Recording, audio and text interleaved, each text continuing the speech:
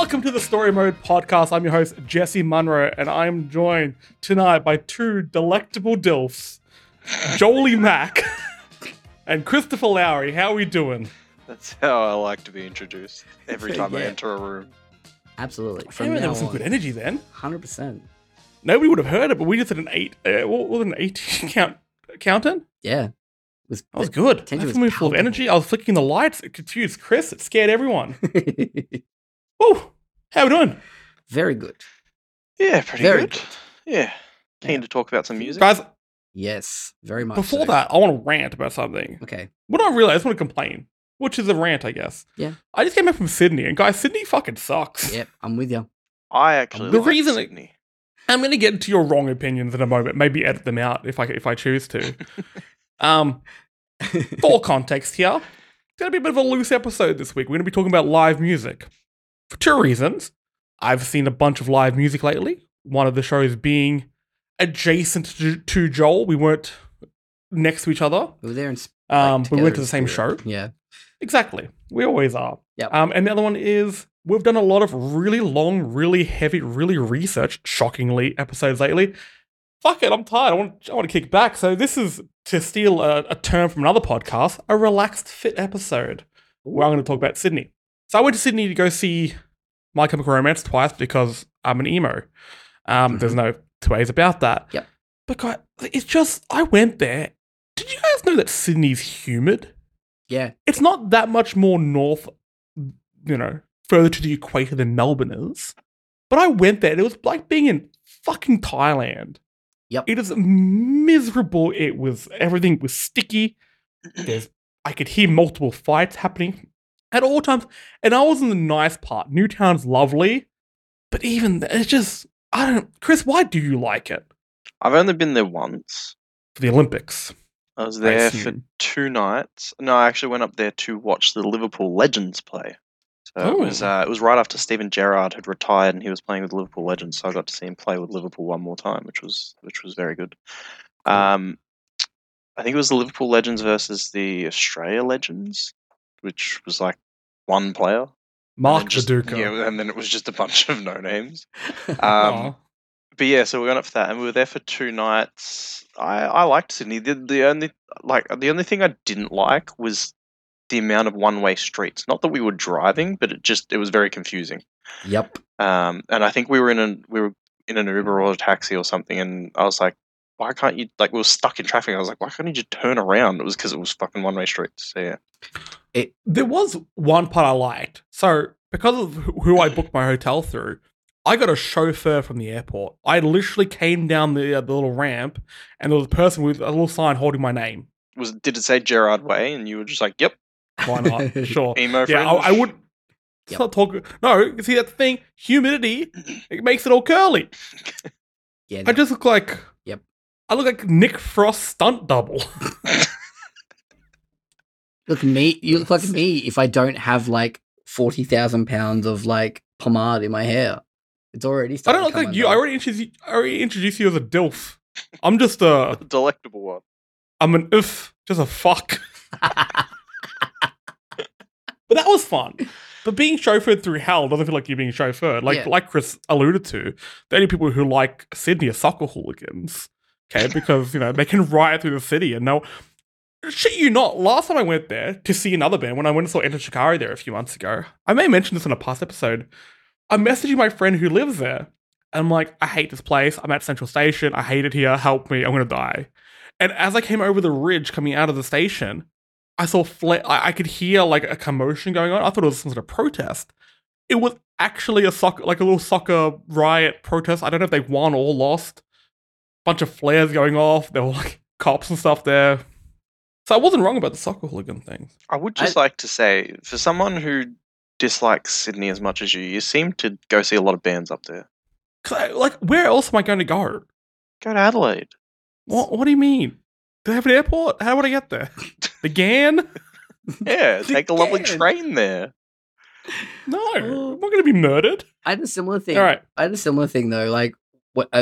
But we called an Uber the last time I went to Sydney, which was for I think fucking EB Expo or something. The second one, and second or third one maybe.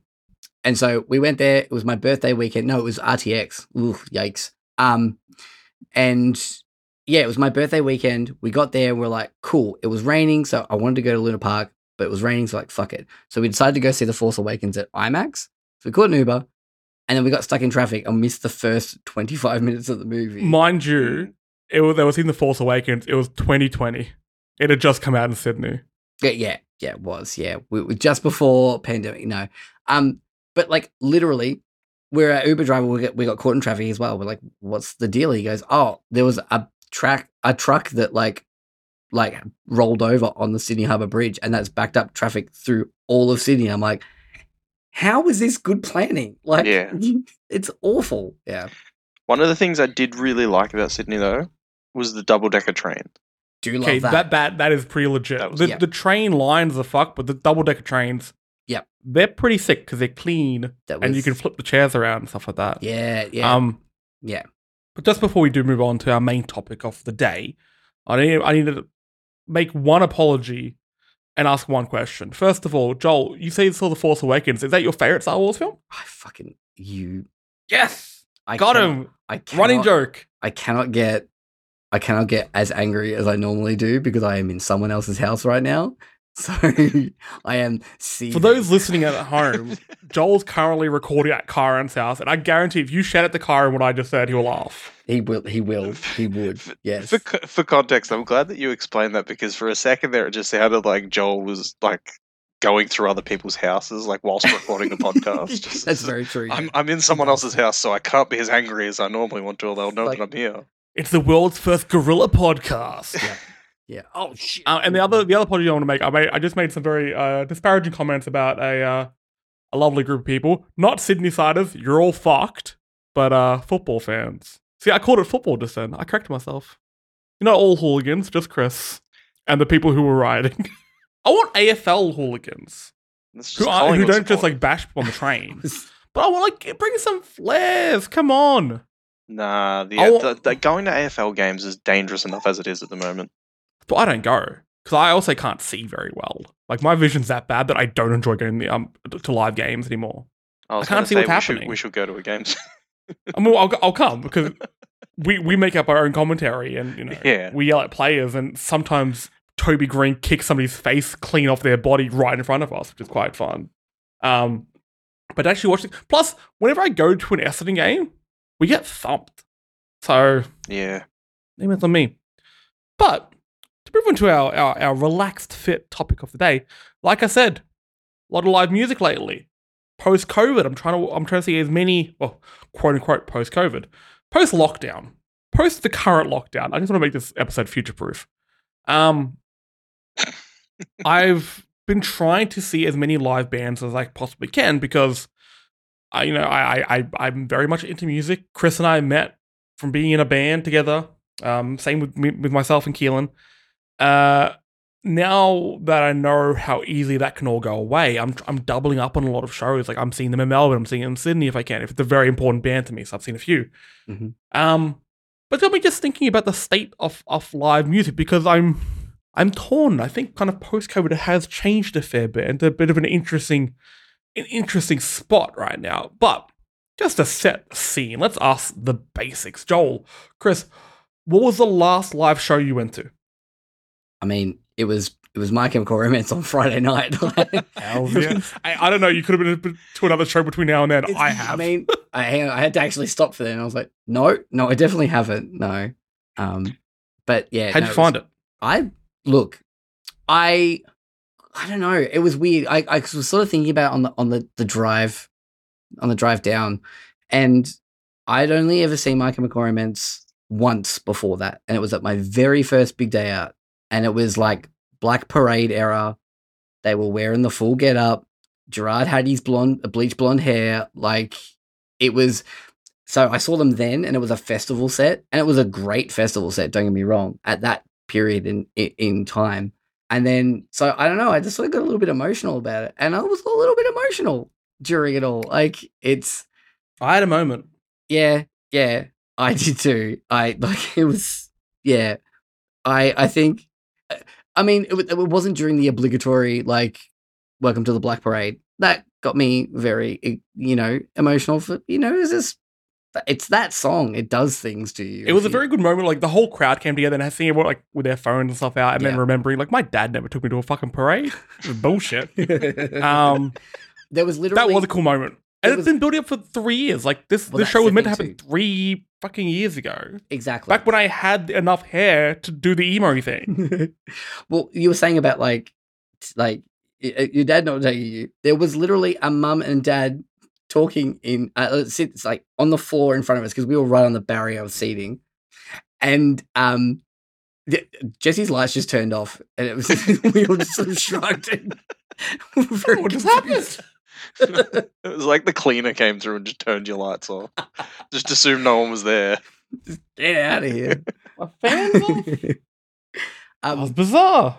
But yeah, there was like a mum and dad with their little, probably like 9 or 10-year-old that was like up on their shoulders in front of him, and he was loving it, like having the best night. And he had like, the earmuffs on, like he had them over his, like they were doing the right thing. And I was just like, that made me even more emotional as a dad as well. Like I was like, I can't wait to take my son to like a gig like this that means something to him.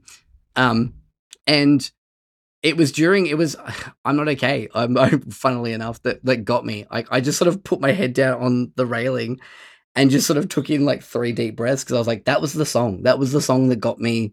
I remember my cousin giving me a burnt copy of 3 Cheers for Sweet Revenge, and also I gave you my bullets. You gave me your love, and listening to those and just being like, tasty. I love these.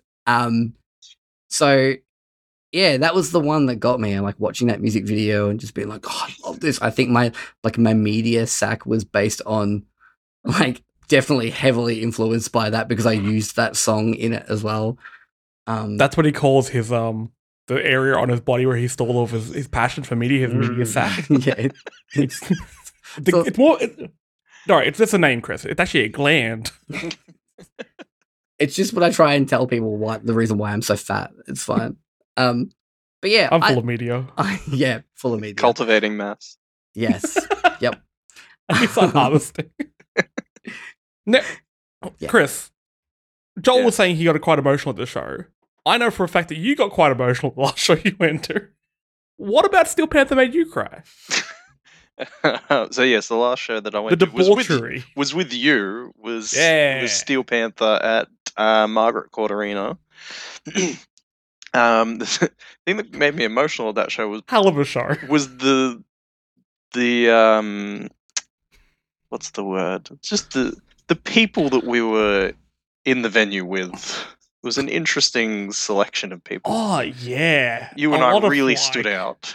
Yeah, because we were under 400 for one. Yeah. And neither of us was wearing leather pants or sporting. Chris did AC/DC tattoos. Chris did have a lot of hairspray in his hair, though. To be fair, I was probably one of the only people that did their hair. That's a fair point. But yeah, we saw a lot of people there who looked like they were, they were celebrating their second divorce going to this show. They were trying to hit on some younger ladies in front of them. They're having their 12 bottles of Jack Daniels down. For the good people listening to the show, we won't get into the nitty gritty of that particular show, but it was one of the few live performances I've ever seen where it was like, wait, can they do that still? Yeah. There were some moments, but I felt like they got right to the line of what you probably can do. But again, I guess it's everyone who bought a ticket to that show knows the band. Well, it's almost like Steel Panther. They're a parody band. Yeah. It's almost like watching South Park these days. South Park is virtually uncancelable because that's just what people expect of them. Like that's what it is, and that's very much Steel Panther as well. Yeah. I'd argue the fact it's not quite like that because Steel Panther's still funny. Oh, yes. Of that.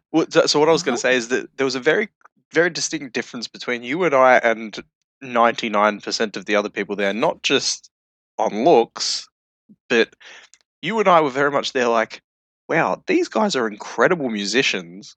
They're so putting on a hell of a show. This is awesome. Whereas everyone else was like, he said tits. That was very much the difference between us and everyone else. Very close to being an orgy on stage as well at one point. Yeah. I saw an odd number of breasts. I like saw them, 27. I saw them in, like, I can't remember when, but I saw them years ago at the My Music Bowl. And I remember Fozzy, a frontman, fronted by Chris Jericho, like, supported them. And that was wild too. Like, that was great. It was a great show. And you're right. Like, and I think that's the best part of, like, parody bands and things like that is when they do it, but they're also really good at making music that is just really enjoyable to listen to as well. So it's like Bloodhound Gang. You can listen to Bloodhound Gang and be like, absolutely, this is good music. Also, I'm having a bit of a cheeky chuckle to myself. Yeah, I would argue like things like The Lonely Island and Flight of the Conchords and stuff like that, where it's just like, yeah, this is genuinely good music, but it's also very funny. Yeah. Flight of the Conchords is a good example because those two guys can play like every instrument extremely well. I've always wanted to go in the live shows. The closest I've got to buy is buying their DVD for the show. Yeah. Which isn't the same. I mean, Brett has an Oscar for best musical, like, song in a give Jermaine Clement his Oscar. Yes, true. Give him the EGOT, I say. Yes. Now, these shows you may have been to recently may not have been the best shows you've been to, so I want to also know. And I think this is a very hack question, but I'm nothing but a hack. Best show you've ever been to, Chris? So I'm very much one of those people where it's like, if you ask me like, who's your favorite band, I can't just pick one. Like, it depends on my mood and a range of factors. Same as like, what's the best album? Like, I can't just pick one. It was the same with best live show. So I kind of broke it down into sections. Well, and remember, this is recorded and going out there, so this is legally binding. Yeah. There are wrong answers. So I kind of looked at it this way. So for like pure musicianship, probably the two live shows I've been to that stood out there was Dream Theater and Deep Purple. So have seen them both twice. I can't remember if I've seen Deep Purple 3 times. But I've seen them both twice. Deep Purple was the first concert I ever went to when I was 13, I think. So like just for pure musicianship, like Dream Theater, I mean, you watch them and you're basically watching robots. Like, they're freaks. Like, every single one of them, it's all note perfect, exactly as it is on the album. There's no backing tracks. It's insane. Like, the first time I saw them was at Festival Hall, 3-hour show. They did the Evening with Dream Theater show, which they didn't do often at the time. It was 3 hours or 3.5 hours, and it was insane. Jesus. And yeah, Deep Purple, same thing. Like, just pure musicianship. They're all just insane musicians. You're not going there to see like the spectacle of a show. You're just going there to just witness like greatness, basically. Then kind of another way they looked at it was like kind of like the crowd passion. Like, there's two shows that kind of stick out in my mind for like just the way that the energy in the room at the time. One was Yellow Card's farewell show, which you were in with me. As soon as you mentioned that, I'm like, he's gonna bring up Yellow Card, because I remember they're like, everyone turn your phone off, don't record this, we're just going to have this moment. It was and they lit the whole room up so you could actually see everybody's faces in there. And there was like not a dry eye in the house. That was one of the most like emotionally charged shows I've ever been to. Yeah, it was incredible. Like, just the passion in that room. It was at Max Watts from memory. Oh my god! So like, it wasn't like a huge venue. Like, Yellow Card were incredible, but just everyone it was just such an enjoyable night. The other one as well. Like, 2 months later, they tried to sue a dead rapper. Yeah. Like, they really ruined their retirement, didn't they?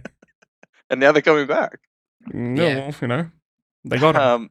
The other one in terms of that kind of the feeling at the time was the second last show that I went to, which was Foo Fighters in Geelong. So that was kind of the return of like the first proper like arena show after lockdown. The Victorian government obviously put it on, and like, I remember when they came out and they opened with Times Like These, it was just very emotional. Like, that song and Dave saying like, I didn't know if we'd get this back again. And then kind of now, retrospectively looking at it, it was also only a month or two before Taylor passed away. So it was a very, very emotional show, and just like, everyone just had it was just such a good night. And then the last way I looked at it is just from like that all around spectacle kind of huge show, like entertainment wise. There's probably 2 particular bands that stand out. The one that I put on top is Alice Cooper. Oh, yes. I've seen Alice 2 times. And the first time I saw him was at the Palais and like he did the full show, like the full get up. He decapitated himself at the end with the guillotine. Then, sorry, you need to give more context to somebody who doesn't really get that. What? So Alice Cooper show, it's like a full-on proper show. You only do once. Yes. It's like a what's the word? Can't think of it, but it's like a full-on like stage show almost. Yeah. Yeah. And yeah, he kind of one of the big endings is he either like they pull out a guillotine and then he has his head chopped off, or he gets hung, or there's another one. There's another way he dies, and then he kind of. They all of a sudden the band do like this instrumental part, and then they go into Schools Out, and then Alice appears at the back of the stage again for Schools Out, and then comes down, and he's in like the full Schools Out ghetto out, like the outfit with like the top hat and the suit and everything, and it's just like such an awesome ending.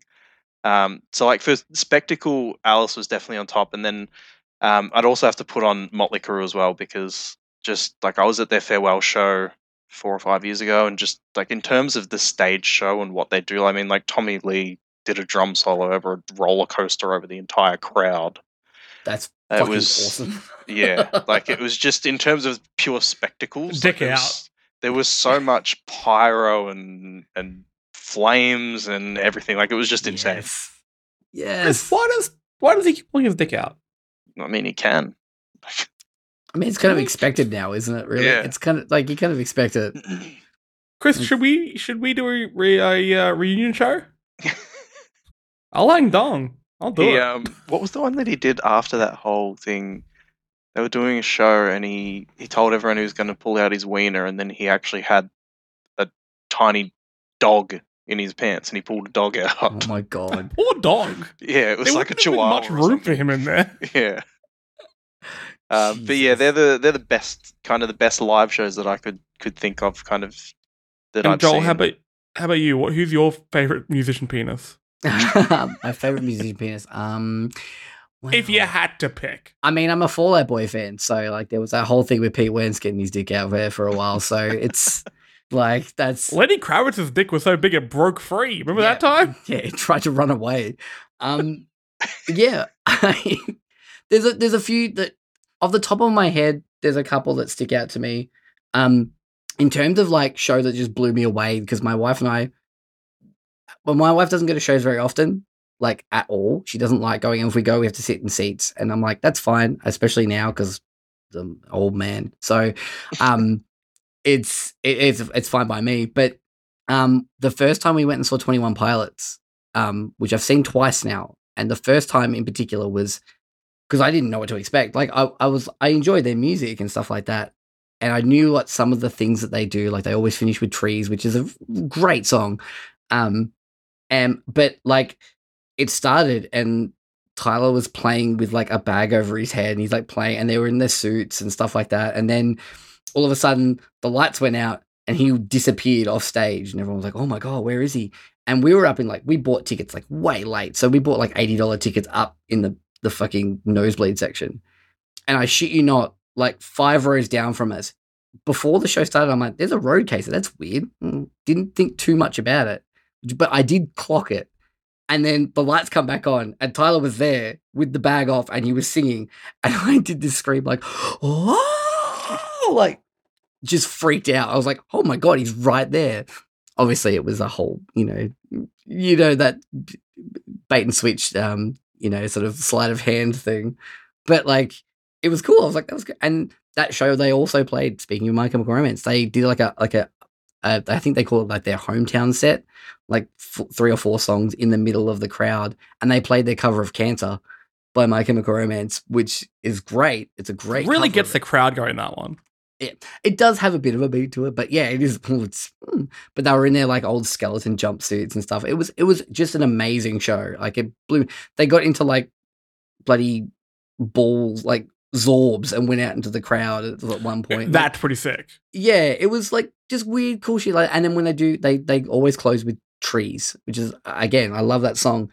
But they always have this part where they get into the first few rows of the crowd with like a tom like drum and each and big mallets and play like the closing boom boom boom boom boom boom boom boom boom like build up at the end before they sort of finish the show. And it was so hype and I loved it so much. But then I think the other one that's just for me that like, I don't know, it just came at a one of those shows that hits you at those moments in your life. It was like probably 8 months before my son was born. We hadn't told anyone yet. We hadn't told many people anyway. And I went and saw Frank Turner with Alex. And he was like, you got to come. And he was the one that introduced me to Frank Turner. And I love Frank Turner so much. And I went to this show and it was like 2 hours long.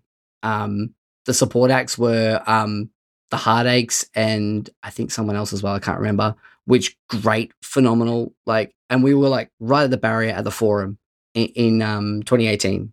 And it was just this 2 hour show. He was sick through the whole thing. That did not stop him, which like that man is an absolute freak. Like he numbers all his shows. I'm like looking at his website. That show was number 2,288 of all of his live shows that he's ever done. He knows the number of every single live show that he's done. And he'll be like, this next show coming up is show such and such. I watched his live, like during lockdown show that he did, which was like, I think show 2,500, I think. Chris, we should have done that. We could have been like, this is show 27. And there's 2 people here. Yeah. I'll be there. But yeah, and it was just, I don't know, he's just got this, he's so charismatic to watch and so, I don't know, it just hit me at a perfect time. And I got, like, I'm showing my wrist now. I have wrong wrist. That one. I have a wrist tattoo that says. Did you forget which tattoo that? Holy that's really shit. Fucking embarrassing. Okay, for people at home, so we're recording this. But I wish we were still doing this on Twitch. Just for that. I'm so glad we're not. Holy shit! Fuck. So we're recording this on Discord, and we can all see each other.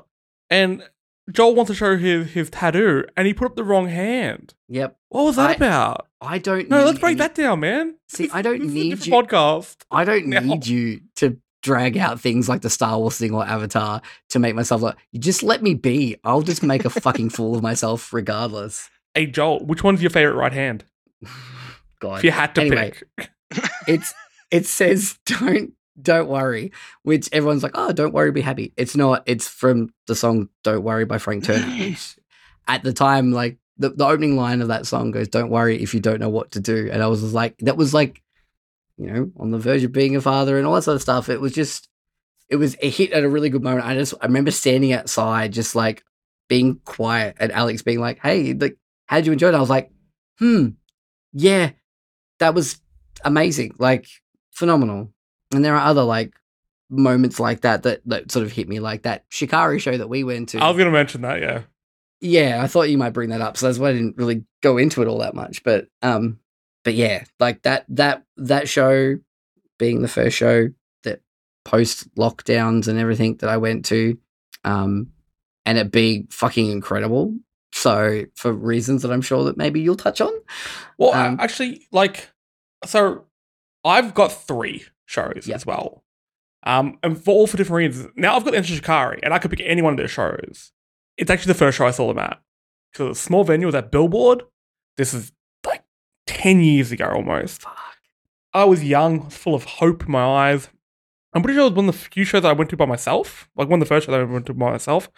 And Rao Reynolds is one of the best frontmen in live music, especially with live music. Absolutely. He walks around the side of the crowd, jumps up onto the bar, and then walks across the crowd, basically. People are holding him up. And when they're doing Sorry You're Not a Winner, which is their big song, especially at the time, he puts the mic in my face and we did the chorus together. And it was the coolest thing that has ever happened to me. And since then, I've always been an absolute like sucker for that band. They are my favorite band. The other 2, Shikari was probably an obvious one. There was Paramore when they played. 21 Pilots actually opened for them. I was gonna mention that before. I remember, just kind of sidetrack where Joel was talking about 21 Pilots before. I never really got into 21 Pilots. Yeah. But when we went and saw Paramore at Sydney My Music Bowl, 21 Pilots opened for them, and no one really knew who they were at the time.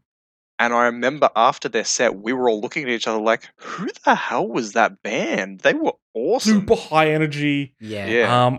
I think it was when they played like Lane Boy. I'm just like, this is the best. And Sydney Myer Music Bowl, shockingly, isn't in Sydney. It's confusing, but it's like an amphitheater. It's outdoors, and you don't really get many shows like that in Melbourne. We don't have enough venues like that. Like in Sydney, to defend Sydney for a moment, there's actually a really cool venue called the Roundhouse, which is like part of like the Sydney University, where you can go in and watch a band and then step outside where it's all open area and still watch the band from outside. That's awesome. So when people are having a smoke and stuff like that, or when the bands, are playing the new stuff and you don't really give a shit, you can go outside.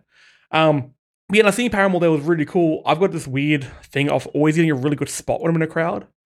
And they played Holiday, which is just this little like ukulele song, dead in front of me. And it's a band I've loved for years. And that was like a really surreal moment. Plus, then they played Ain't It Fun, which this is before Jeremy had his rap career. And that was really cool. As somebody who attempts to play bass guitar, that's a really, like, I adore that song. It's got such a cool bass line in it. And seeing that live was really special. But for me, that spot we were in, like, I've been on barriers and stuff at gigs, but that spot we were in at that gig just was perfect. Like, it was incredible. My next one beats that. So, my partner Sophie, massive Nine Inch Nails fan. Like, she's a Nine Inch Nails tattoos. I'm a big Queens of the Stone Age fan. They played a show together, like 6 years ago, I want to say. And every night, basically, they were like reversing who was opening, who was closing, because they're equal sized bands. And because she's part of like some sort of like mailing list, we got part of the early entry, so we got to go in about 20 minutes early, which means at Rod Laver Arena, we got a really good spot. That's awesome. We were right up against, we had one couple in front of us. They were big Queens of the Stone Age fans. So Queen of the Stone Age come out, they do this absolute, like, one of the best rock and roll shows you'll ever see. Like, Josh Homme, yeah, he kicks camera people. Okay, look, I'm not going to defend that. He's one cool motherfucker. Like, you look at him and like, I want to buy a leather jacket now. I need to be cooler. Obviously, I've done that since. I've become a lot cooler. But when their set finished, this couple turn around and saw Sophie in her Nine Inch Nails show and said, do you guys want to swap? And they let us get right on the barrier, basically dead center. So Trent Reznor's like right in front of us performing. And I quite like Nine Inch Nails, but I'm not like a super fan. At the time, I wasn't. Their live show is like an ethereal experience. When I can close my eyes and still like picture moments from it, because it's such like it's really like otherworldly. They have these like really cool effects. They have this like weird like silk curtain that comes down. They project shit onto it, so there's got like a 3D effect going on. Each one of the members of the band, I guess the band is just Trent, but whatever. For argument's sake, the band has such like a unique onstage personality. Like the guitarist at the time was like an 8-foot tall fucking Scandinavian giant man, just shredding this little guitar. The Alan Rubin was playing. He was just like killing it, just incredible. Trent brings his wife. I've completely blanked on her name, but they play some How to Destroy Angel stuff. That show's always stuck with me, just because I love really good crowd experiences. Yeah, like I love the friends you make at a show. You don't know their names, but they're your friends for the next few hours. That's especially what Frank Turner was like. Yeah, like in Frank the mosh pit and stuff like that. You just have to like know people, and I guess all of us to different extents. We're all into like, punk and metal and stuff like that. I love that vibe of a good crowd when you're picking people up and stuff like that. That's such cool energy. And just even having that on that smaller level of like, do you guys want to be in front of me? I've always, actually since that moment, I try as best as I can, because I'm tall. Whenever I'm in a crowd, I'll turn around. If somebody's shorter behind me, I say, go in front of me. I can see right over your head. It doesn't matter. Yep. So you try to pay those moments forward. But look, we set the scene. We kind of all know what our live music choices are. And a lot of our favorite things did happen pre-COVID. Have you found it's probably going to be hard to say, has live music changed a lot post-COVID, post-lockdown, whatever? I give you an speak from our own experiences. Have your experiences changed? Because mine has, and I still can't quantify what it is, but it feels weird. The small shows I've been to feel normal-ish, kind of. But I found that the venues have changed a fair bit. Yeah. But also just maybe people's how they want to interact with the music themselves. A lot of people are just more standing and want their space now, which I can respect. Yeah. But like at my cam, there's a big sign up that says like no moshing and no crowd stuff. It's like, what? And like everyone's standing there like you know, like half a meter away from each other. It felt really weird. To be fair, like those signs have always been there. No, I never used to read them. To them. Yeah, it's true. Yeah, but like I remember seeing those. I remember like Baby Boy going to see. I think Panic at the Disco was my first ever like big gig that I went to. At Festival Hall. Like when they first toured here, it was supposed to be at the Hi-Fi Bar, and then it got upgraded to Festival Hall, and I remember going to that gig and seeing those signs and being like, oh, but I was really going to go. And then like the band starts and everyone's like going fucking ape shit. And you're like, okay, cool. That's a suggestion. Like that's a legal requirement now looking back on it. Yeah. That's a ticking the box exercise.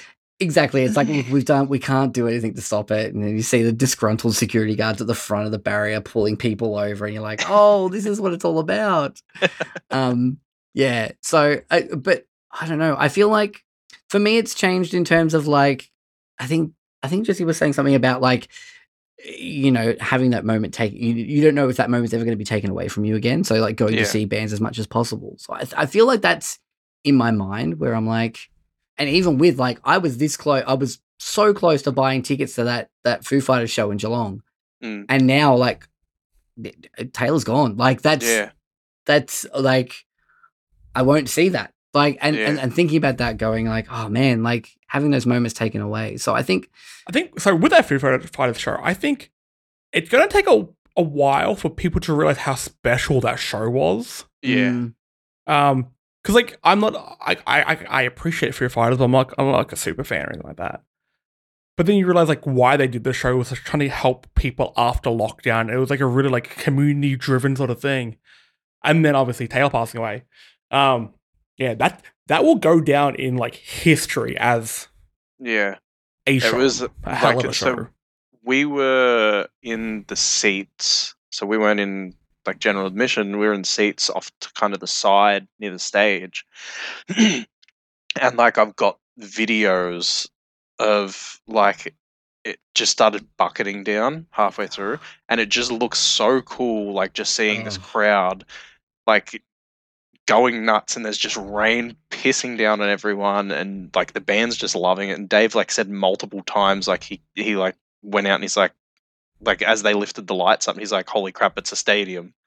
And like Taylor came out from behind the kit and did "Somebody to Love" by Queen. He sung it, and he looked out and he was like, "Holy shit, Dave! It is a stadium! Like I didn't think we'd get to see one of these again." Like it was an incredible gig. That's special. That's insane. Yeah. I know we're going to be jumping around for a lot of different questions, but just question without notice. Are there any bands or musicians that you've seen that are kind of like outside of your normal genres? Because like I like myself some rap. I like myself some hip hop, but I don't go to many shows. Run the Jewels were thick live. That would have been good. So I was hotboxed. Like a motherfucker. Everyone in that room was so high. Fuck yeah. And nobody bought weed. Okay. It was all other people's drugs. Okay. Yep. Super high energy. I'm a massive fan of Killer Mike and LP. And that was sick. But like I guess they're a bit of in the middle because there was a mosh pit and it worked. But I've always wondered, like, how would I go at a show that doesn't really warrant one? And I actually had that. My last show I went to prior to lockdowns was to see the world's greatest boy band, Brockhampton, play at some festival. I can't remember what it was called. FOMO. Or something, was it? Oh, FOMO, yeah. But I'm like, I really only want to see them. But Lizzo played as well. I'm like, fuck, I'll stick around for Lizzo. Lizzo's like sick live. And it was like a show like she's just announced a headline tour for a Splendor in the Grass, and I want to go so fucking badly. Very, very, very fun. But I didn't know what to do. Like, Brockhampton still had a little bit of a mosh, but like, not like a throwing hands sort of mosh, but just jumping up and down sort of mosh. But I'm like, hey, I'll get involved with that. Lizzo didn't. I'm just like standing there, just like tapping my foot along, like, ooh, yeah, I'm an emo at the show. On a kind of similar vein, Soundwave, myself and one of mine and Jesse's mutual friends, Jade, we were trying to get Barrier for Paramore, and as a result, we ended up Barrier for Cypress Hill. Hells yeah! Speaking of getting high, and it was interesting because, like, right before Cypress Hill played, I'm pretty sure it was Sum 41 were on before them. So it was Sum 41, Cypress Hill, Garbage, and then Paramore. Yeah, so we went from being on the Barrier for Sum 41, which was awesome, and like everyone was going crazy, and then all of a sudden it was almost like we got a break because Cypress Hill came on, and everyone just chilled out massively. There was space in between people. Like, you were like, oh, I can breathe again. There was the smell of weed everywhere. Yeah. And like it was like they interchanged the crowd except for us. It was like everyone around us was completely different people. And then as soon as Cypress Hill finished, those people just went somewhere else again. Yeah. Chris saying it was the first time he got high on other people's smoke. We just really chilled up, just good vibes everywhere. Probably the only other one that I would say, which it's not really outside the realm of what I enjoy, but different show to what I'm used to, was Michael Bublé, which it was very much just people kind of like, they didn't sit in their seats, everyone stood, but it was almost kind of just like a big party almost. Everyone just stood where their seats were and just bopped along and enjoyed themselves. I think for me, like, I enjoy, like, I went to the festival because I like that music, because I also DJ and I like EDM, I guess, and things like that. You know, I like dance music as well. So the amount of shame in your voice just there was warranted. I feel like I'm like this. I'm losing, like, I don't know, emo cred or something. I don't know. Oh wait, emo cred. Also, okay, wait. I was gonna say, like, I went to a Lana Del Rey show. That's still pretty fucking emo. Hot take. I think she's overrated. Anyway, I think you're a dickhead. I think you're both dickheads. That's fine. Overrated. But go tell us about your EDM. I went to a Tiesto. Fuck. I went to Creamfields, which is a festival that came to Australia for a few years. At the showgrounds. And the reason I wanted to go is because the Bloody Beetroots were playing, and I fucking adore the Bloody Beetroots. Who's basically this one guy called Sir Bob Cornelius Refo. Is his other name. What the fuck are you on about? How high are you right now? What are you talking about? You're into Creamfields to see Bob Pythagoras Refo or something. What are you talking about? But there was a whole bunch of other artists that I really wanted to see, like Mastercraft and stuff like that as well. Green Velvet, all really awesome dance music names for different reasons. Anyway, so they're like a big, well known at the time. They'd released, I don't know if you've heard that song like that. Whoop. 1, 2, whoop, whoop, wow. Yeah. I went to clubs when I was 19. Yeah. There we go. Everyone knows that song. So it's, I wanted to see them live, but they weren't doing a DJ set. They were doing a full band thing. So, the day was great. It was really good. And in terms of, like, experiences, like, that was a show that I went to that I was not super close, but close enough. I lost my friends and I was in the pit for Bloody Beetroots, but I had room around me and I was able to, like, dance. And that was great fun. But the thing was, the Bloody Beetroots played, like, it was like a punk set almost in some aspects, to the point that at that point they hadn't released this remix of it. They played their remix of New Noise by Refused, which is one of my favorite songs of all time. Okay, I didn't know that they did that. No, I didn't know you like that song as much as I do. I fucking adore that song. Like, it's one of those songs that popped up in everyone's rage lists, and I was like, oh, it's just that song in particular. I've listened to their albums and stuff, and I do enjoy them. But that song is special. Like, they did that. I heard that they just started playing, like, this, you know, the drummer started, like, just hitting on the kick drum, and I'm like, okay, this is great, yeah. And then I heard that, and I was like, are you fucking kidding me? Are they doing this? And yeah, having that space around me as well was awesome. Also, that for someone playing along to, like, EDM and stuff like that drummer was, like, faultless. It was insane to listen to. But yeah, That was Before probably we- my wildest one. Move on to the next topic. Can I just go back? I did miss out on an opportunity for a joke, and I feel remiss if I don't tell it now. The timing's going to be off, but I feel like I need to do it. I was saying that I went to Lana Del Rey. Then you said you went to a show to the Creamfields Festival. I would like to say that Lana Del Rey was my own Creamfields. That was a cum joke for anyone listening at home. Yep. Thank you. The Auntie Donna fans. Yes. He did it. Much known fans of cum. Those ones. That one's for you, Mark. I was going to quickly ask as well, just a question that popped into my head. Jesse, you were saying before that that first Enter Shikari show was the first time you'd kind of gone to a gig by yourself. What's kind of the take on going to gigs by yourself? I know that it's very kind of... I go to most shows by myself now. There you go. Because, two reasons. All my friends, you guys included, for the most part, pretty boring. Actually, no, you two are actually the cool ones, because you're the two that I will go to shows with. But I probably go to most shows than a lot of my friends. And when I go, I'm somebody who will still go into a crowd because I'm hanging on to my youth as much as I possibly can. I do feel it for days afterward, but you lose me pretty quickly. Even at festivals, and we'll get to festivals soon, you'll see me once and then I'm off. I can't stick around with another person because I feel like I'm holding them back and they're holding me back. Mm-hmm. When I'm watching a band, it's like watching a movie. I don't need to know the person next to me. Yeah. I'm going to make those friends like in the pit and stuff like that. I'll catch up with people between sets. If I see you, I'll come over to you. Joel, you know that. Yep. That was one of the best things at that Enter Shikari show, that last Enter Shikari show that we went to. We were like Mac and Charlie. We just like saw each other in the crowd like, hey. Literally a circle pit opened up and I looked across and I just saw Jesse on the other side. I hadn't seen him for like 25 minutes. And it was like, ah! I literally, like, we walked in there and I'm like, we're in the pit. Yeah. And you guys are like, oh, we're going to hang back. I'm like, cool, I'll see you if I see you. No. My other friend, Jared was going to hang back. I was like, no, we're fucking going. I'm going in too. I almost died, but it's fine. Now, okay. Well, we mentioned festivals a little bit, and that's going to be I've got a lot to say about it. Before we get into that, and I guess this conversation will lead into that a little bit. Ticket prices. Top of your head, what's the most you paid for a ticket? I think Lana Del Rey was $220. Like an actual a festival or nah, for like just a show. It's probably the tickets that I've bought for Blink-182 next year, which were like $200, I think. Yeah, so it's a lot of money for 4 chords. What I was going to say. With the live music post COVID, for me, it hasn't really changed much. But the big thing that has changed has been ticket prices.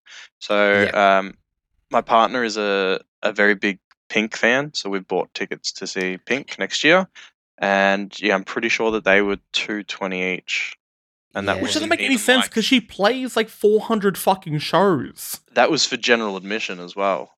Oof. Yeah. So like that's the big kind of thing that I've noticed that's been really different has been the ticket prices, which I mean everything has gone up in price in post COVID. Of course. Yeah. Let's get political. Look, one of the reasons I actually wanted to do the show is, aside from seeing a bunch of live shows recently, is it's been really in the news that Robert Smith from The Cure, everyone's favorite goth. Well, it doesn't even look goth now; it just looks tired. But they're playing a big show in the States, and they kind of recognize that everything's getting very expensive. We want people to come and enjoy our music, so they were selling tickets for like $50, which $20, which is in English money about 50 quid. Yeah. That was my English accent. Sorry, Simon. Actually, I should be doing this all in my Simon voice, shouldn't I? Yeah, of course you should. Hello, I'm Robert Smith. I'm surprised you've restrained yourself for this long. Like, I'm too tired. Okay. No. I'm doing it out of respect for the Queen. So they were selling tickets for like $20 or so, but Ticketmaster, the fucking vultures, came in and they popped a service fee of $11.65 on top of that, and a facility charge of $10, and a $5.50 processing fee. So all the fees cost more than the fucking ticket.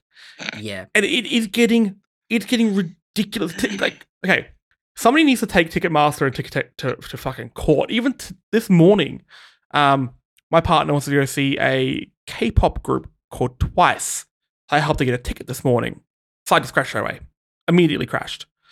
And it's like, look, we normally talk about games. We all know all about server overloads and crashes and stuff like that.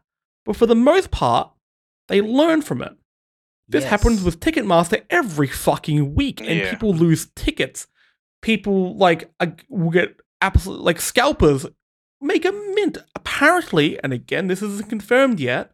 So this show is at Rod Laver, and so the stage for them comes out a bit more. So there's a lot less floor room than usual. So the floor room is VIP for this show. What people found was on the map it shows that part of the VIP. But when the site started to crash, people were struggling to get tickets, and we're happy to pay a lot more. For context, Sophie has a ticket right at the back, costs $220. Absolute nosebleeds, $220. They extended the VIP section into the seated areas, so the same experience that we're going to get for say $300, but now those tickets are suddenly $450. Yeah, I feel like the Blink-182 tickets were very similar because I'm sitting in we've got seats in the lower seating section of Rod Laver, but they're at the back half. And they were $199 or something like that. But then the front half of that section, so the same exact block of seats that I'm sitting in, but the front half of that were being sold for, I think, $280 or something, or $300. It was ridiculous. And it's this whole you're going to be part of this verified fan program to get part of our pre-sale ultra ticket sale. Oh, that was the crazy thing with Pink. There was 8 pre-sales before the general public sale. And we got in on one of the pre-sales, but there was so many of them. I was like, how is there tickets left over? I don't get how, pre-sale, I think the concept of pre-sale makes sense. It's if you want to sign up to a mailing list, that's how they get people onto people's mailing lists. That's fine. And then you have a pre-sale, but then, like you said, with these big shows where they have the American Express one, and then the Telstra one, and then the Bloobity Bloop one. It's and then didn't Blink also have that dynamic pricing system, mainly in the States? It was in the States. I don't think Ticketmaster brought that out here yet. I think there's talk of it, but it's mainly in the States. But tickets were going for $800. Now, I've actually seen this article that I've got open from the Guardian. Thinking of Taylor Swift, how I said somebody needs to actually look into it. It looks like people are. So it says the backlash to the Cure ticket fees is the latest example of Ticketmaster sales model provoking anger. In November, it cancelled the general sale for tickets for Taylor Swift's Eras tour because demand for the verified sale had left insufficient remaining ticket inventory. Swift described the situation as excruciating, while the US Congresswoman Alexandria Ocasio-Cortez, who is not a name I expected to talk about while talking about music on this podcast, called for a breakup of Ticketmaster and Live Nation, which merged in 2010, calling it a monopoly, and she's 100% correct. Absolutely. In January, the US Senate held a hearing about the company to hear testimony about ticket sales, monopolization, resale markets, and Ticketmaster's influence on the live music industry. US Senate, I'm calling you out straight away. If you guys want testimony, give us a call, subscribe. We're available on iTunes and Spotify. So it's good that people are paying attention to it, but it shouldn't have got to this point because live music is something that I will pay an exorbitant amount for just because it is it's one of the few good things left. Even a bad show is good in a way. I will have fun at. I will make friends at. I'll have an experience at. I will feel something. And as a millennial in 2023, feeling something is a rarity. Okay, most of the time we spend numb. But when you hear the right song, it takes you back to when I was hearing the Black Parade being performed in a shit city, Sydney again. Thanks. But when I heard that happen, I closed my eyes. I could literally picture myself buying that CD from JB Hi-Fi. I ran home. I had this shitty little fucking CD player, popped it in, and I was playing Burnout Takedown with the volume off and just listening to it. And then I remember it gets to the end. It's like, oh, why is the track still going? Why is there 8 minutes left? And it comes they start doing blood. And it's like, oh, that's so cool. So I for the nostalgic factor, I will pay a lot of money for it. But I think companies know how much people will pay for it. Yeah. And will absolutely gouge people. Now, look, just starting to move into festivals a little bit. Joel, you've gone to Good Things recently, right? I've been to all the good things that have happened. How much are tickets for that? 180, 190. Because this is getting interesting. Chris, you're gonna be surprised by this. Joel's only been to one Soundwave. Yeah. Well, I only went to 2, I think. Oh well, that ruins my surprise. I went to a lot of them. Yeah. And when they would come out, Soundwave for anyone listening internationally, we have surprisingly a lot of international listeners. Soundwave was our big music festival. So we had Big Day Out, which sort of was taken over, not taken over, but replaced with Soundwave, I guess. So I've only been to one Soundwave, but I went to a lot of Big Day Outs. How much were tickets for Big Day Outs normally? They vary. I think the most I paid for a Big Day Out ticket was probably about 180 as well. But and that was, I think, what was the year I paid that for? I can't remember what headliners they had that year, but it was. They were the big headliners. Bigger headliners. I think it was maybe the one that Neil Young headlined. Not the name I expect you to pull out. That is not the name I was expecting you then. Yeah, Neil Young. I wasn't a huge fan. Yeah, that's a big day out. I'll tell you that much. That wasn't why I was going, but speaking of people who put on an amazing show, that was incredible to see. How weird is it though that these festivals we've got Download, we've got Good Things, and we've got Knotfest is happening this weekend. Yeah. Oh shit! We timed this episode really well. Hi, Knotfest. I wonder if anyone's listening to this in the line. If you're on the line for Knotfest, A, say hi to Spirit Box for me. B, tweet us a picture from the Knotfest line. That's all I ask. Hope you enjoy it. Have fun, maggots. That's what they call them, isn't it? I think you're just insulting all of our viewers and listeners. That's what Slipknot call their fans, I'm pretty sure. Yeah, well, I'll have a word with Slipknot about that. I think show more respect, okay?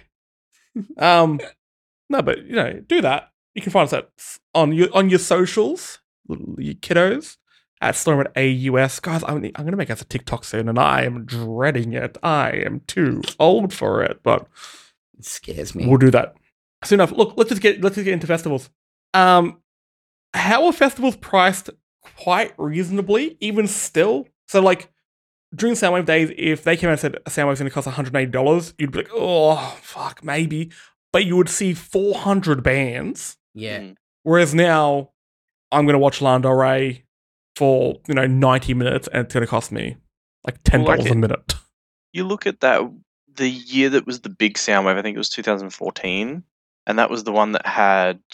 the lineup was stacked. It had Blink. It had Paramore. That's the one I went to. So that was the 2013. We had Metallica. Linkin Park, Blink, Perfect Circle, Offspring, Paramore, Slayer, Garbage, and only at that point did it decide to drop to the next level down. Yeah, and even then there was some fucking wild bands in there. I think there was the one. I think I saw they would have been super far down, but one of my friends was banging on about the Chariot, and I saw them. Yeah, the Chariot was a fucking wild show too. Yeah, a little band called Cerebral Ballsy.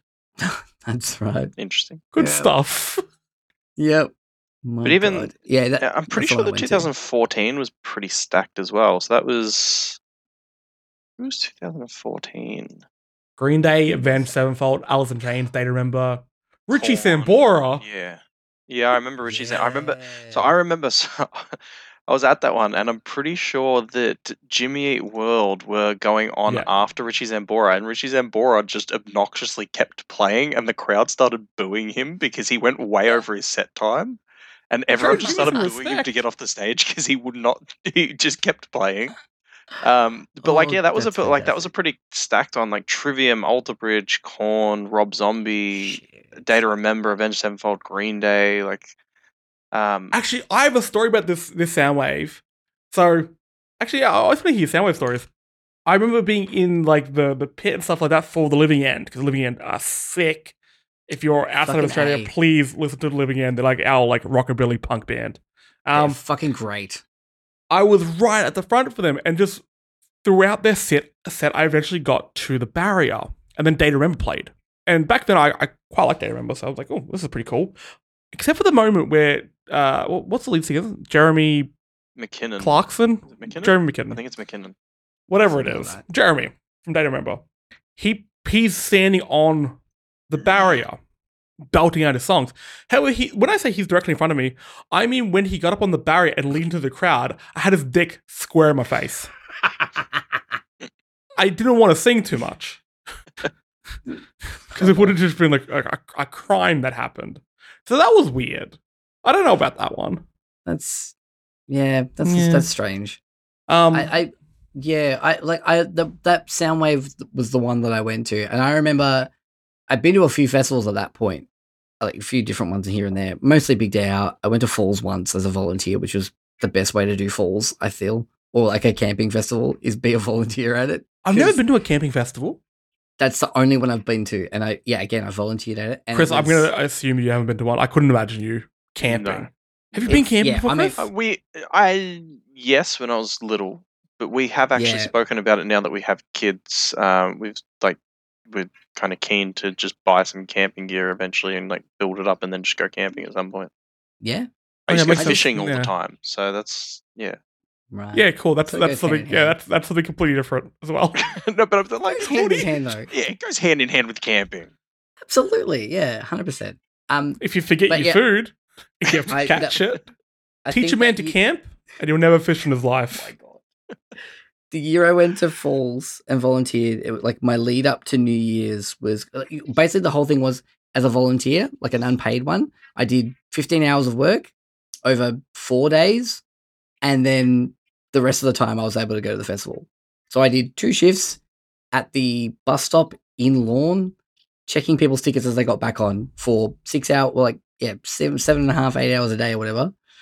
And then the rest of the time I was able to do what I want. So my lead up to New Year's was the Greats, followed by Arctic Monkeys over the New Year's like gap, and then Crystal Castles afterwards, who at the time I didn't realize that the guy from Crystal Castles was a fucking piece of shit. Oh my God. I had, my last day in Sydney, had a beer at the pub with a good friend, Al, if you're listening, howdy.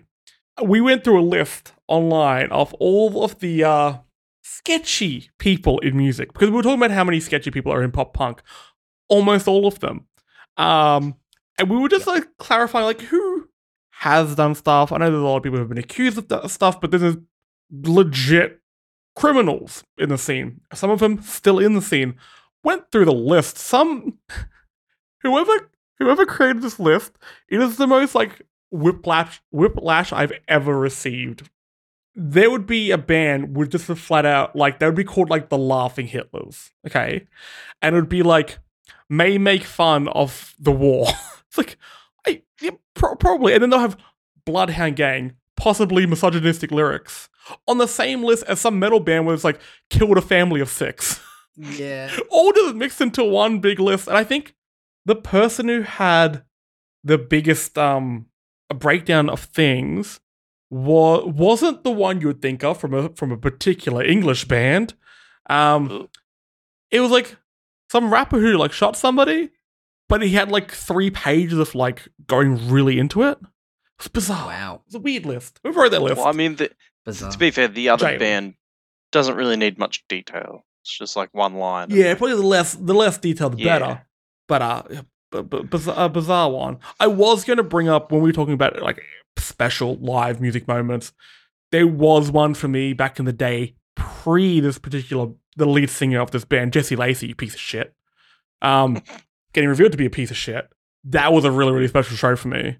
But that's why I drink, to forget that one particular show. I'm trying to really concentrate the tequila in my brain. That one spot just to forget that. Very selective amnesia. Ah, God damn it. Though, speaking of amnesia and getting hit in the head, there's another live show I really like. Festival I really enjoyed going to. And they only had it once, I think. No Sleep Till. It was this big, more metal orientated, I think. Mm. But what we used to do, so Soundwave was like an all-day festival. So we would have a few shots beforehand. We were young and you know, we were unkillable. And we continued that with No Sleep Till. So before we went, we were doing a bunch of shots of vodka. It was like 7 a.m. That's what you do. I got there already a little bit tipsy. And for those who know these particular bands, I apologize for bringing them back up. But we came as Romans was playing, and I'm like, hellsy, I'm going to see the lads. sing about brothers and such. I've run towards them. Small crowd. I jumped, crowd surfed my way across, trying to get into like the pit. I just kept going, went to the barrier, the metal barrier, flipped over the edge, smashed my head into the metal fence, had like blood coming down the side of my face, and was told to like, go see first aid, get away from here. Please leave. Yeah. They're like, and then like at the first aid thing, they're like, you need to go. Like, you're probably concussed, my dude. So I ran away. Okay. I used to be able to run, just for further context. I ran away. I went to the little drink shed. I got myself 2 Smirnoff Double Blacks. Mind you, again, it was like 2007. Got 2 Smirnoff Double Blacks, downed them. And then I'm like, okay, I will take it a little bit easy. There's no more bands I want to see for like an hour or so. But friend of the show, Gemma, pushed me into the pit for a little, I think it's like, maybe it's like folk rock or something like they do. There's a band called Suicide Silence. Pushed me into the fucking pit for this band who I had never really heard of before. And there was like an infamously large wall of death. Those who don't go to show, the wall of death is where the whole crowd, mainly for a metal band, was split right down the middle. All the Veronicas. All the Veronicas. Again, yes. Like I said, metal band. Split right in the middle, get everyone to separate. And then normally on a count-in, there's about to be a breakdown, whatever. Everyone runs into each other. It's dumb, but it's fun. I was on the edge of this one, and this is like the moment of the day for everyone. There's a video of this on YouTube, and I think you could see me borderline die. You may actually see the spirit leave my body. But I remember running, and that's all I remember. There's like maybe 90 seconds of my life that is just black. God. It's gone. It's never coming back. It's just scene missing.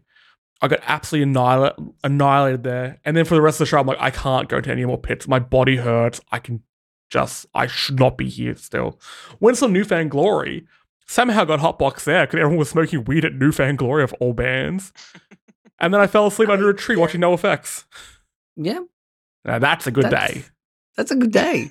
It's a good day. I mean, yeah. I mean, there's something about festivals. And you were saying before about how, like, you are, like, you go and you don't see people at festivals and things like that. And that's, I'm like that too, because I'm like, I'm going to a festival. I'm going to see this band, and this band. I'm going to do my thing. And other people are like, we're going to get drinks. We're going to do that. It's like my day is always like, I get there. I go to the merch tent. I get my merch, put it in my backpack. And then I'm done from that part of the hell scene for the day. And then I go and I see my bands that I want to see. And that's my day. But yeah, Soundwave for me was one of the worst organized experiences I've been to. Like, thanks AJ, you fuck. Yeah, it was like the bands were great and that was really good. But like, man, those big stages had horrible sound issues. Like the lines for things were fucked, like just even more so than the normal festival. And I'm glad that like Good Things has like that spirit of what I wanted Soundwave to be from the one time that I went, but without most of that shit. So I feel like the last Good Things was a little bit oversold. I think they were pretty keen to get back to it and maybe like get their money back as well and whatnot, which I don't blame them. So lines were a little bit longer and things like that, but like still it was, and sound was pretty bad, especially for Bring Me the Horizon. It was very quiet. Well, like earlier, I think it may have been pre-show. Yeah, it was pre-show. Chris and I were talking about the footy being back. Was this pre-show? Am I still hurt from Suicide Silence mosh pit? Yeah, that was pre-show. Pre-show we're talking about I don't like going to live AFL games because I can't see stuff. I go there for the atmosphere. Like, I really enjoy that. That's kind of me with festivals. I don't really go there expecting to hear a good show.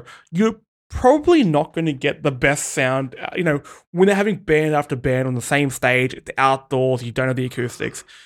I go there for the atmosphere. And with Soundwave, despite it being poorly run and poorly organized, and there's a lot of issues, and a lot of bands apparently haven't been paid, I found the atmosphere to be just incredible, because I think it came around that time where this, like, that style of punk and it was such an eclectic group of people there because you had your hardcore metal fans and they were being catered to. You had your punk fans, you had your pop rock, your pop punk fans, your pop fans. There was some hip hop, there was some rap.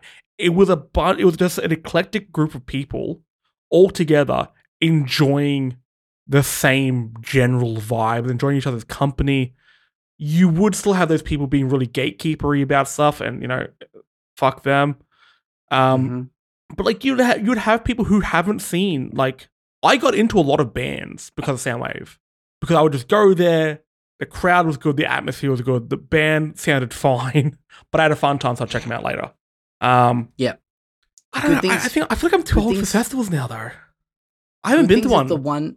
Well, I was gonna say, Good Things is the one festival that I still do. Like, that's the one that I'm like, without a doubt, I'm going to that festival mainly because I know bands that are on it. Like, that is what it is. I used to go to Groove in the Moo every year because, again, from Bendigo, so it was always here. I lived across the road from it one year, which was great. And like I used to always go to that, but now I look at the lineup, I'm like, no. I'm like, Fatboy Slim's playing this year, who's the reason I got into dance music and wanted to be a DJ was because of him. So that's pretty cool. But like, Good Things is always the one where I'm like, there's always going to be a band on it, and every year, past the first one, every year I've called a band that's going to be on that lineup. So I'm like, I reckon next year this band's going to be on it. So I don't have a prediction for this year, but I feel like that same vibe is there. And it feels like it's starting to get a little bit bigger in terms of it's ballooning out a little bit. But like I remember the first 2 years were like, this feels tight. Everything feels good and well put together. But it could have been like that last one last year was I think the first it's the issue with expectations as well. So this is why Soundwave got so big that it collapsed under its own weight. Yeah. I think that's an inevitability for things like Good Things and stuff like that. And it does, sure. A lot of it does come down to management and stuff like that. I don't know as much about Good Things, but it's also expectations of fans. So recently, there's a festival in Australia called the Unified Gathering. It's mainly local. It started off with mainly just local bands. Yeah. Then they started getting some international ones.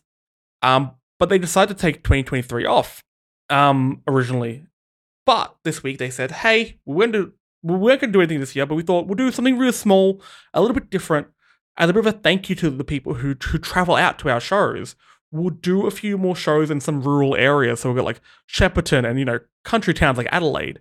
And they're going to do very small Australian-focused shows there. 6-7 bands. And these are bands... A boutique festival, if you will. Exactly. Yeah. And it's kind of like, we weren't going to do anything. Here's something. And people are getting so mad about it. And I just don't understand what people... I get the whole complaint like, hey, we could see these bands. These bands have all toured recently. We could go see them. Like, yeah, but you wouldn't see them all together. People were crying out for live music during COVID.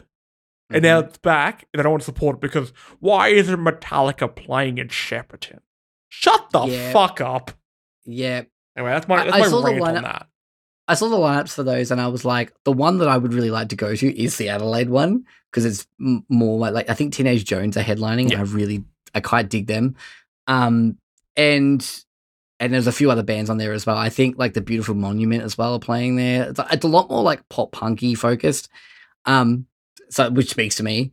But like, I'm not going to be like, why isn't that one the one that's close to me? Like, I'm just like, oh, that sucks. I'm not going to go to that one because I'm unfortunately not going to spend the money or have the time to be able to go to Adelaide and do something like that. But I'm not going to fucking bitch about it online. Chris, you recently passed 40 years old, as far as I'm concerned. Are your festival days over? Yeah. Soundwave... Look, apparently there is a rumor going around that Soundwave may not be dead or may be resurrected for like tax purposes. We could be on the verge of our own Fire Festival, but if it was done properly, if we got that really cool, when you get especially the 2013 show, you had like the really good metal band, the good pop rock band, and then that one in the middle that everyone could enjoy. We had that really cool little headline system and stuff like that. Could that get you back? No, I don't think that'd even get me back. The only way they could, like, I wouldn't be able to last the whole day. You'll have your camping chair by then, but you can go fishing at the show. I wouldn't be able to last the whole day. And just also like, yeah, I think that the only thing that would be able to get me to go to a festival now is if it was like a band that I had loved my whole life and had never seen, and there was the potential that this is the last chance I'm going to get to see them. That'd probably, if it was what like would that band absolute, need to be? like I can't really think of one. That's like one of the questions I have on this list. The questions I sent to you guys, and we'll get into in a moment, is the bands you wish you saw. I can't think of anyone, and it's a tricky one because there are so many bands that I love, but their live shows are fucking boring. Green Day was the first band I loved. Green Day is the reason I started playing music. Yeah. Their live shows are so fucking predictable and boring. That's why, okay, when Billy Joe has, his occasional breakdown, I'm like, okay, at least he's mixing it up. At least he's doing something. That's going to be a show you're going to remember. For me, that's also a little bit like Kiss, in a way. Like, I've seen Kiss twice. I've loved Kiss since I was, 10 years old. I still love their music. They're on their, they did, I don't know if they even have just done it or if they're about to do it, but they're on their bloody farewell tour, their 5th farewell tour. But I was just I'm not, I know what the show is about. I've seen it plenty of times. I'm not that keen on it. You sound like the Hulk who just found love. I like Kiss. Kiss good. But yeah, they're very much their live show is predictable. It's a great show, but once you've seen it once, you're kind of just it's cool, it's great. I'm gonna say something controversial here. I don't really care that much. I saw My Chem twice, Melbourne and Sydney, and it was kind of that. The set, look, I have issues with the set list. I'm not even going to do that. That's a bit too nitty gritty for the podcast. But I found I saw them once. Okay, I probably didn't have to see them again. Just because it was a bit predictable. There are some bands I can see over and over again and just be entertained every single time. Even if they're playing the same material. Jimmy Eat World is actually one of them, which is really good because they supported MCR. But it's a lot of those big bands that just tour and they have to be so regimented with what they do because it's such a production that they put on that it has to be the same every single time. So yeah, I do have just going back to kind of the bands you wish you saw. I do have a few. I don't really have many kind of what I would call they're kind of bands that there is no chance of me seeing them now. In terms of bands that like you were saying, what is that one band that could kind of get me to go to a festival again? I don't think there really is any that I have kind of that are bucket list bands that are left that I could still potentially see. Probably the last one that I had was probably Aerosmith. I didn't think I was ever going to get a chance to see Aerosmith, and I've loved them since I was about 12 years old and got to see them a few years ago. They came and they played Rod Laver and it was amazing. But they're probably one of the last bucket list bands that I probably had. In terms of bands I wish I saw, the one that is always at the top of the list, and I always kick myself because I could have seen them. I just waited too many tours, and then one of them died, and that was the Eagles. And it was Glenn Frey who died, who was the main man.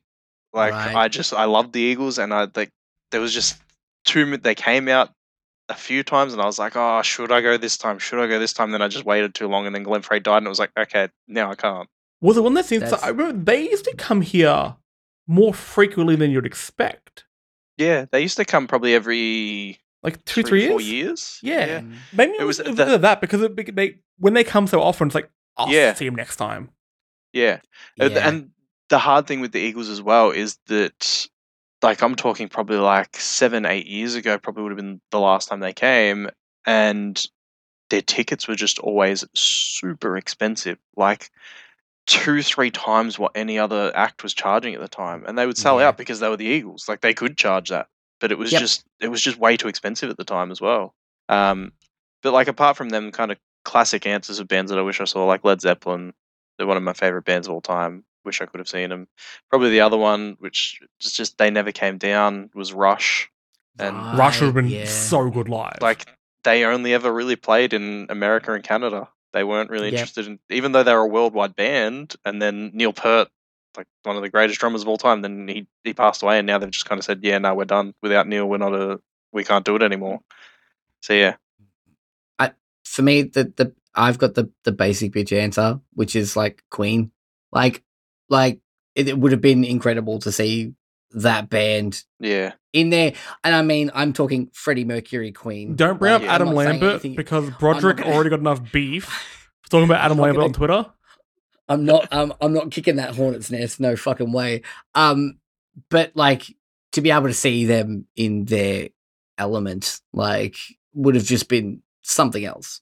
Yeah. I know people who did, like friends, parents, and stuff like that have like they went to those gigs, and you know that would have been incredible to see. But yeah, in terms of I don't know, I can't even think off the top of my head like bucket list bands that I've got left to see. Really, I've got none. Just in terms of like, I can't just think of anything off the top of my head really that I haven't seen live. So I have. There's a bunch of small bands that I'd love to see. I'm not as dedicated. Like I like that one of our friends who's in a really good band called Paperweight. Go check them out. Her name's Luana. She recently flew to New Zealand. You would think to see My Chemical Romance. No, she went there to see Goodnight Nurse, which makes me very fucking happy because that band slaps. And whenever she posts about it, I would get like My Only Stuck in My Head. I really like when that people are crossing off those last few bands on their bucket list, but I have nothing. I've got like a bunch of comfort bands I'd like to see again. Like I'd really like to see Taking Back Sunday again because I feel like I need to tick that off like one last time. Other than that, that's probably the same for me with like Yellow Card. Like kind of, I think that it was so special, kind of that farewell show. But then it's kind of like now that I know they're doing gigs again, I'm like, I wouldn't mind just getting in one more. Yeah. I'm like, see, for me, that's a similar situation is Motion City Soundtrack. I went to their last show in Melbourne, and fuck, yeah, I had the same sort of thing. Like, that's the last time I'm ever going to see that band live, you know.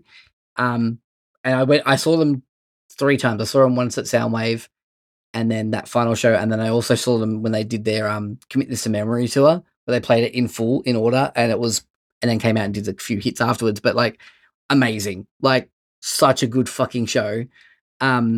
And yeah, they're touring again now, mainly only in America. But like, yeah, I'd love to get that again. Just rolling into another question I had for you guys, and this is a bit of a disappointment that I found with the Jimmy and My Chemical Romance show is there was no local support. When these bands come to Australia, I guess bands of even a bigger size, should they have to have a local support? Because I think they do. I think, Chris, you could probably speak about this a fair bit as well. So we used to be in a band together, like 10-ish years ago? Mm-hmm. About that? Look, we weren't fucking big. We played support to a bunch of bands who would support bands who supported bands who supported bands, okay? We're pretty low down the food chain. But you would see bands who would get that kind of big break moment, and it was really, really special for them. And we got close to supporting some bands I really would have liked to have done stuff with. Having that opportunity was really special for us. It kind of bums me up that bands don't have that sort of jumping off point now. It is kind of hard to get into small local bands. There's a few shows that I've been to that have. So I went and saw Microwave and Mum Jeans a few weeks ago. They were opened up by a band called Susie, who were incredible. I've been listening to them non-stop since. I've got Joel into them. I'm probably going to see them next month. A few years ago, I saw La Dispute because I'm a depressed little man. I saw La Dispute, and they were supported by a band called Sports Bra. Got really into them. Shikari were opened by Wind Waker. I got really into Wind Waker. Creeper. And Creeper's sick, yeah. But imagine like a local band opening for these guys. It would have been even like the last band I saw play a big show that had an Australian local support was Block Party. I can't remember the group who opened for them because it wasn't really my thing. But having that opportunity and seeing the people in the crowd getting into them, it's Australian music industry is really hard to break into because even at a local scene, it is super incestuous. You just need to know the right people and just the same. You do sometimes see the same bands getting the same opportunity. And they need a chance to move up into that next echelon. Yeah. So then other bands can keep growing. But we seem to have this like soft cap where these bands keep playing the same level of show and no one can move anymore. That's kind of the interesting thing that doesn't really make sense is, as you say, it tends to be those kind of not monstrous bands, but like your Enter Shikaris and stuff like that, that they generally do always have a local support that opens. But those really big bands that could provide a huge platform for the local bands never do. And I agree. I think that it should be mandatory that, and also help justify cost. Yeah. You know, not many people are going to pay $200 to see MyCam to see the local support. Like, it's not going to get more people through the door, but it's going to get people pumped up, people relaxed, people in the mood for more music. When Jimmy Eat World opened up, and it took like 3-4 songs for the crowd to get involved because they weren't warmed up yet. We've all been standing there for an hour. But that's the thing as well with a band at that level of like MyCam, where they're on their tour that no one ever thought they'd get to see again. Like, adding a local support on, you don't need to get more people through the door. You know it's going to sell out. Exactly. Like, adding that local support on is just doing a favor to a local band to give them a platform. I think it should be mandatory just to help get the Australian scene going again. Because look, I don't listen to much commercial radio anymore. Yeah, I'm pretty cool like that. But like, you know, people talk about like the whole like Triple J like flavor. Like, you can tell when a song is written for Triple J. There is a certain like ilk of song that goes on there. It's like, it's always going to be good. There's a formula. To it. You don't get many Australian bands anymore. Like, you know, punk bands getting that shot anymore. And it's fun. It's a bit disappointing. I'd like to see more. It's funny because like you sort of putting me onto Susie over the weekend. And I gave them a listen. I actually went away with some friends of mine for a weekend away. And one of my really good friends, Sean, they're in a band called Baby Shower, who have been sort of like, you know, doing their thing for a while now. And I've been a terrible friend and hadn't really listened to them. And I sort of gave their... You've admitted that on the podcast as well. So he's going to know that now. Pardon? You've admitted that now on recording. He's going to know that now. Oh, I know. I told him I was a really bad friend and I hadn't listened to it. I told them. And I was like, it fucking slaps. And they're doing such great stuff. But like, I like know other people in these like small bands that are doing fun things that are interesting. Like, it's a 3-piece band with a drummer, a bass player, and a electric ukulele player. Okay, that's cool. And they play it as a fucking like a guitar, and it's awesome. Like, it's tuned differently, it's through pedals and stuff like that. It's great. They're really good. Go check out Baby Shower, please. If you haven't, they're amazing. I'm gonna sing their praise. I've listened to their EP at least once a day since like Sunday. I've been amazing. He had never heard it beforehand because he's never listened to it before. What a shit friend. When you told him that you listen to them now, did you also tell him to like and subscribe to Story Mode and Dialogue Options, our video game podcast on Spotify and iTunes? I'm pretty sure he already does. You can find it at Spotify, at Story Mode AUS on all social media platforms. Like and subscribe. They're also the person who did all our graphic design work before we met you, Jesse. Oh, you're a fuck. He's done such good work for you. He has. And we always said we'd have him on the show, and we'd have them on the show, and we haven't yet. So, you're the plug. Yeah, I feel like this is the closest I'm doing, sort of partly doing my part. But yeah, there aren't many ways to find local music. Again, this could just be me getting older. I'm not really involved with the local scene as much. I'm not keeping as close an eye on it as I was, but I wish there was just a way that I could come across this sort of music. And every time I've seen an Aussie band open up over the last few years, I've been kind of like, yeah, okay. And it does. It also is one of those things that annoys me because I look at these people who are younger than me. I'm like, they're talented. Imagine if I had talent. And it does make you wish, miss playing live music because that is a hell of a drug.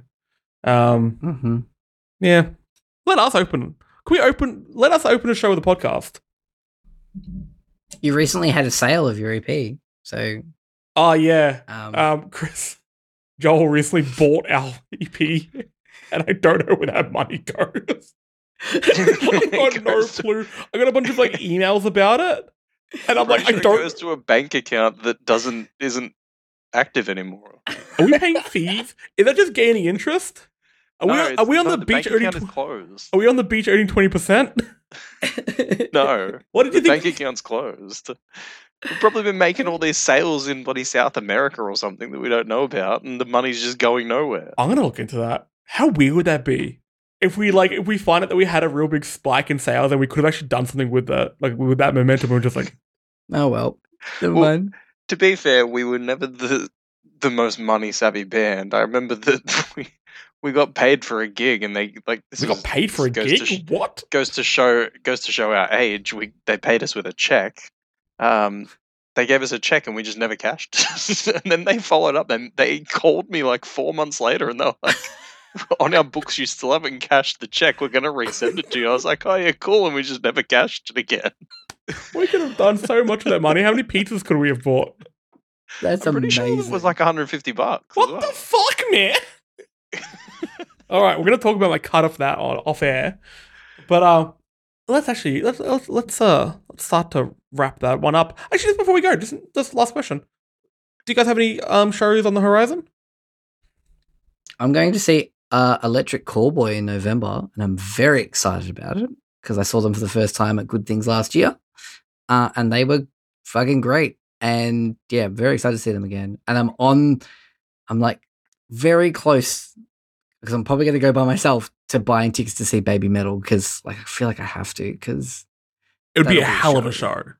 Exactly. And I, again, saw them at Good Things and they were incredible, but I want to see like their stadium show that they do. So, yeah, that's what's coming up for me, I think. What about you, Chris?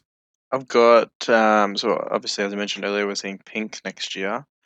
The one that I'm waiting for them to announce, though, which actually probably going back is probably the last bucket list band that I have, is Motley Crue are coming, and they're coming with Def Leppard. And I've never seen Def Leppard, and I love Def Leppard. They're one of my favorite bands, and I've never seen them. So they've been doing the stadium show in America, and I think they're in Europe at the moment. And Nikki from Motley has said that Australia and Japan will be announced. Like they're coming this year, but just hasn't been announced yet. So I'm hanging for that to get announced. It should be any time now. That'd be a hell of a show. Yeah. So they've done similar to what you were saying earlier. So they toured, when they were doing the stadium tour in America, it was them, Def Leppard, Poison, and Joan Jett. Jesus. Poison's not coming, like they're not doing the international ones. It's just Motley Crue and Def Leppard, but they've been alternating who headlines each night. So one night it's Crue, the next night it's Def Leppard, because they see themselves as equals. So yeah, I'm very excited for that one. Love that shit. And I think I'm going to go see Susie next month. Oh, actually, yeah, can you... Yeah, done and done. I want to go to that too. And I've got Sleep Token later in the year. So if that's anything like the vibes they gave when they opened up for North Lane, there could be a gangbang. Because that's a horny fucking band. I imagine, Jesse, you'll also be going to Polyphia as well. I am going to go to Polyphia. Because I know all the words to their songs. Actually, a lot of their songs have lyrics now. So my joke doesn't land as hard. Yes, I will be in that. I'm very excited for that one. But yeah, look, thanks for listening, everyone. If you want to listen to more of this, now this is a bit of a weird episode. We haven't done a full music episode yet, but the whole point of doing these story mode podcasts is to talk about a bit of everything. So if there are weeks where nothing much has happened with video games and movies and TV, we're going to talk about something a little bit different. So I hope you enjoyed. Give us some feedback over on your socials at StoryModeAUS. If you do like what you heard, or you want to hear some of our past episodes where we talk about movies, TV, games, and whatnot, we're of course on Spotify and iTunes as the Story Mode Podcast. And we want to hear our video game centric show, Dialogue Options, hosted by Joel and Kyron. Search for Dialogue Options because there's a plenty to talk about. I think you guys are recording tomorrow. It'll be a hell of a dope or nope. There's a lot of dope and there's a lot of nope. You guys will get a lot of stuff through that. You can also follow us all individually on Twitter. I'm at Jesse Spanner. Joel? At Jolie Mac. And Chris? At Lowry_16. Come give us a follow. Come tell us about bands you've liked seeing, bands you wish you could see, what your thoughts on festivals are, and why we are just three old men yelling at clouds because the world has passed us We used to be with it, but then they changed what it was. But, dear listener, it will happen to you. Chris, thanks for joining in. We're going to get you on more episodes. Yeah. No, thank you for having me.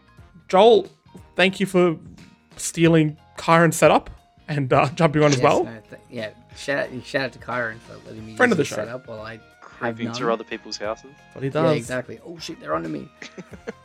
And dear listeners, thanks for sticking with us. Hope you had some fun there, and we'll catch you next time. Go listen to some new music, go support some local bands, and go... I was going to say go fuck yourself, but that's mean. Go love yourself.